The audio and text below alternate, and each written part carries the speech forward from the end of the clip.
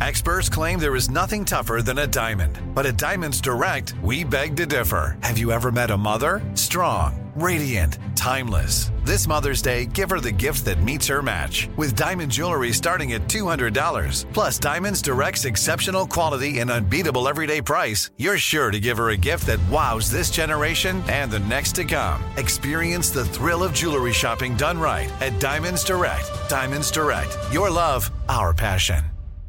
Looking to step up your Mother's Day flowers? The Home Depot has an idea. Let Mom's green thumb do some digging with colorful flowers, pots, and premium soils to bring out the most in her patios, walkways, and gardens. Right now, get Vigoro potting soil, just $8.97 for strong, healthy, vibrant plants indoors and outside.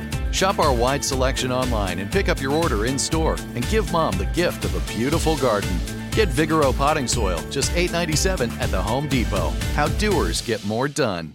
Enjoy all your favorite sports like never before at BetMGM. Signing up and playing is so easy. Simply sign up using code Buckeye and receive up to $1,500 back in bonus bets if you don't win your first bet. When you register with BetMGM, you can get instant access to a variety of parlay selection features, live betting options, and the best daily promotions in the business. And with BetMGM at your fingertips, every play and every game matter more than ever. Place your moneyline, prop, and parlay bets with the king of sportsbooks today. Sign up using code Buckeye and receive up to $1,500 back in bonus bets if you don't win your first bet. That's right, up to $1,500. Again, sign up using code Buckeye and receive up to $1,500 back in bonus bets if you don't win your first bet. BetMGM and GameSense remind you to play responsibly. 21 plus and present in Ohio. Subject to eligibility requirements. Rewards are non-withdrawable bonus bets that expire in 7 days. Gambling problem? Call 1-800-GAMBLER in partnership with MGM Northfield Park. That's 1-800-GAMBLER.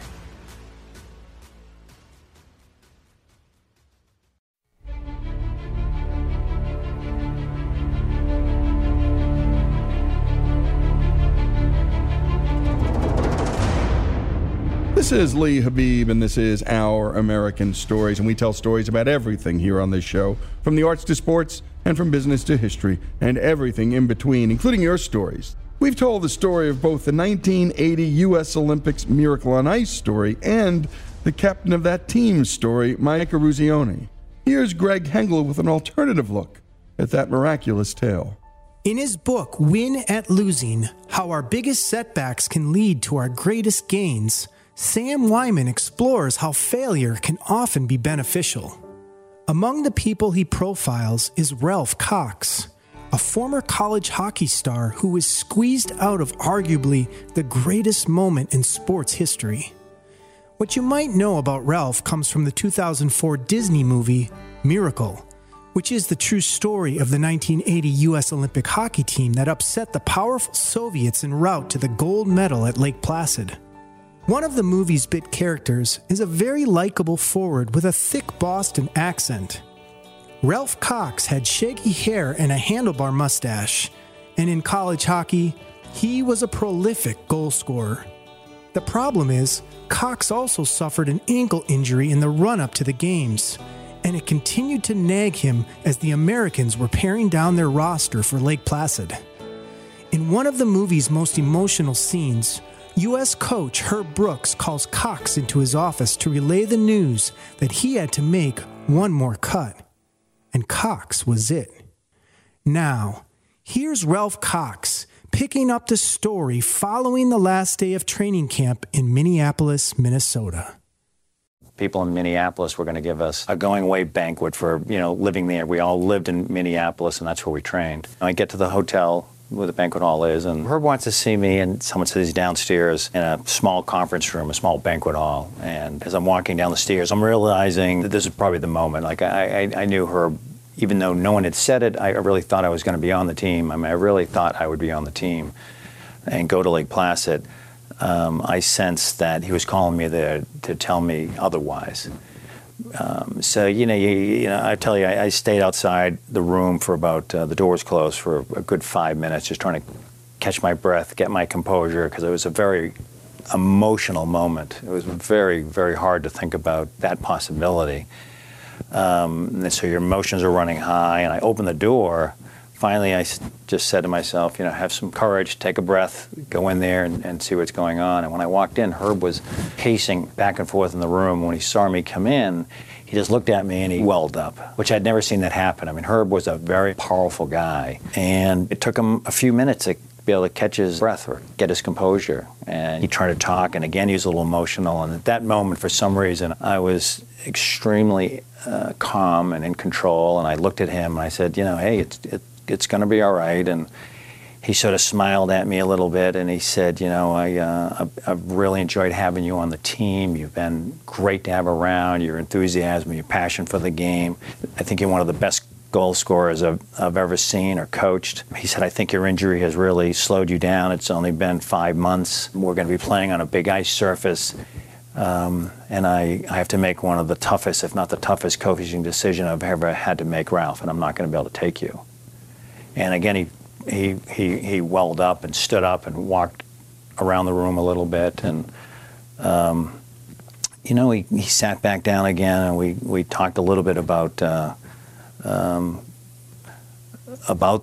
Olympics. I told him it was always a dream that I had to actually go there. I said, I really have I don't know where this came from, but I said, I really have a funny feeling about this team, that you're going to have a real shot at a medal. And I said, I think you can really win the gold medal. And he started laughing. And he said, geez, I'll be happy if we just have a good showing. There's a lot of people are not sure about that. And he said, it's nice to see you feel like that, He said, if I can ever do anything for you ever in your career, he said, it'd be a pleasure to be able to do that. And what I didn't know at that time, and I didn't know for almost 10 years, but it made sense after the 10 years, because there was an article in Sports Illustrated, and the author of the article asked Herb, at that moment when the final seconds ticked down and you knew you were going to win the gold medal, what were you thinking about? And he said, I was thinking about Ralph Cox. And I'm reading the article and I'm thinking, that's unusual. And then I went on to talk about Herb being the last cut in the 1960 Olympics, right before the Olympics. And just the ironic moment that, when he was probably letting me go, he was thinking of himself. I knew it was hard for him, and it was obviously a crushing moment for me as an athlete. And I remember when I left there, I thought my life was over. This was going to be it. It would never be the same, and my life would be very different, which it has been. And it took a few years to sort of adjust who you are in the world, because you think, at that point as an athlete, you think of yourself as a hockey player.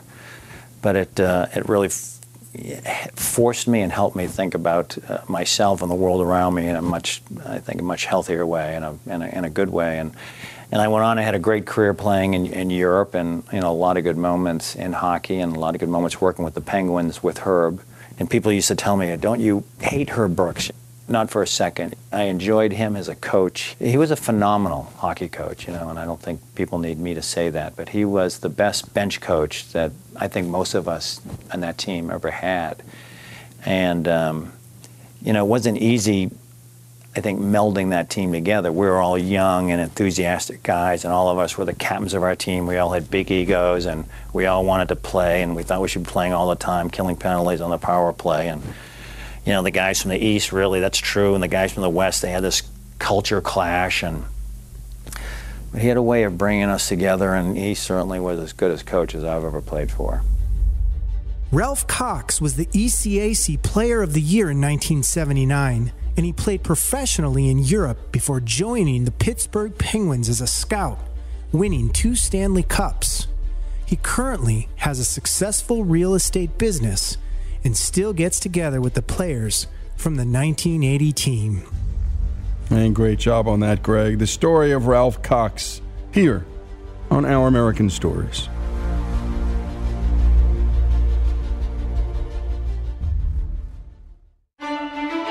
Folks, if you love the great American stories we tell and love America like we do, we're asking you to become a part of the Our American Stories family.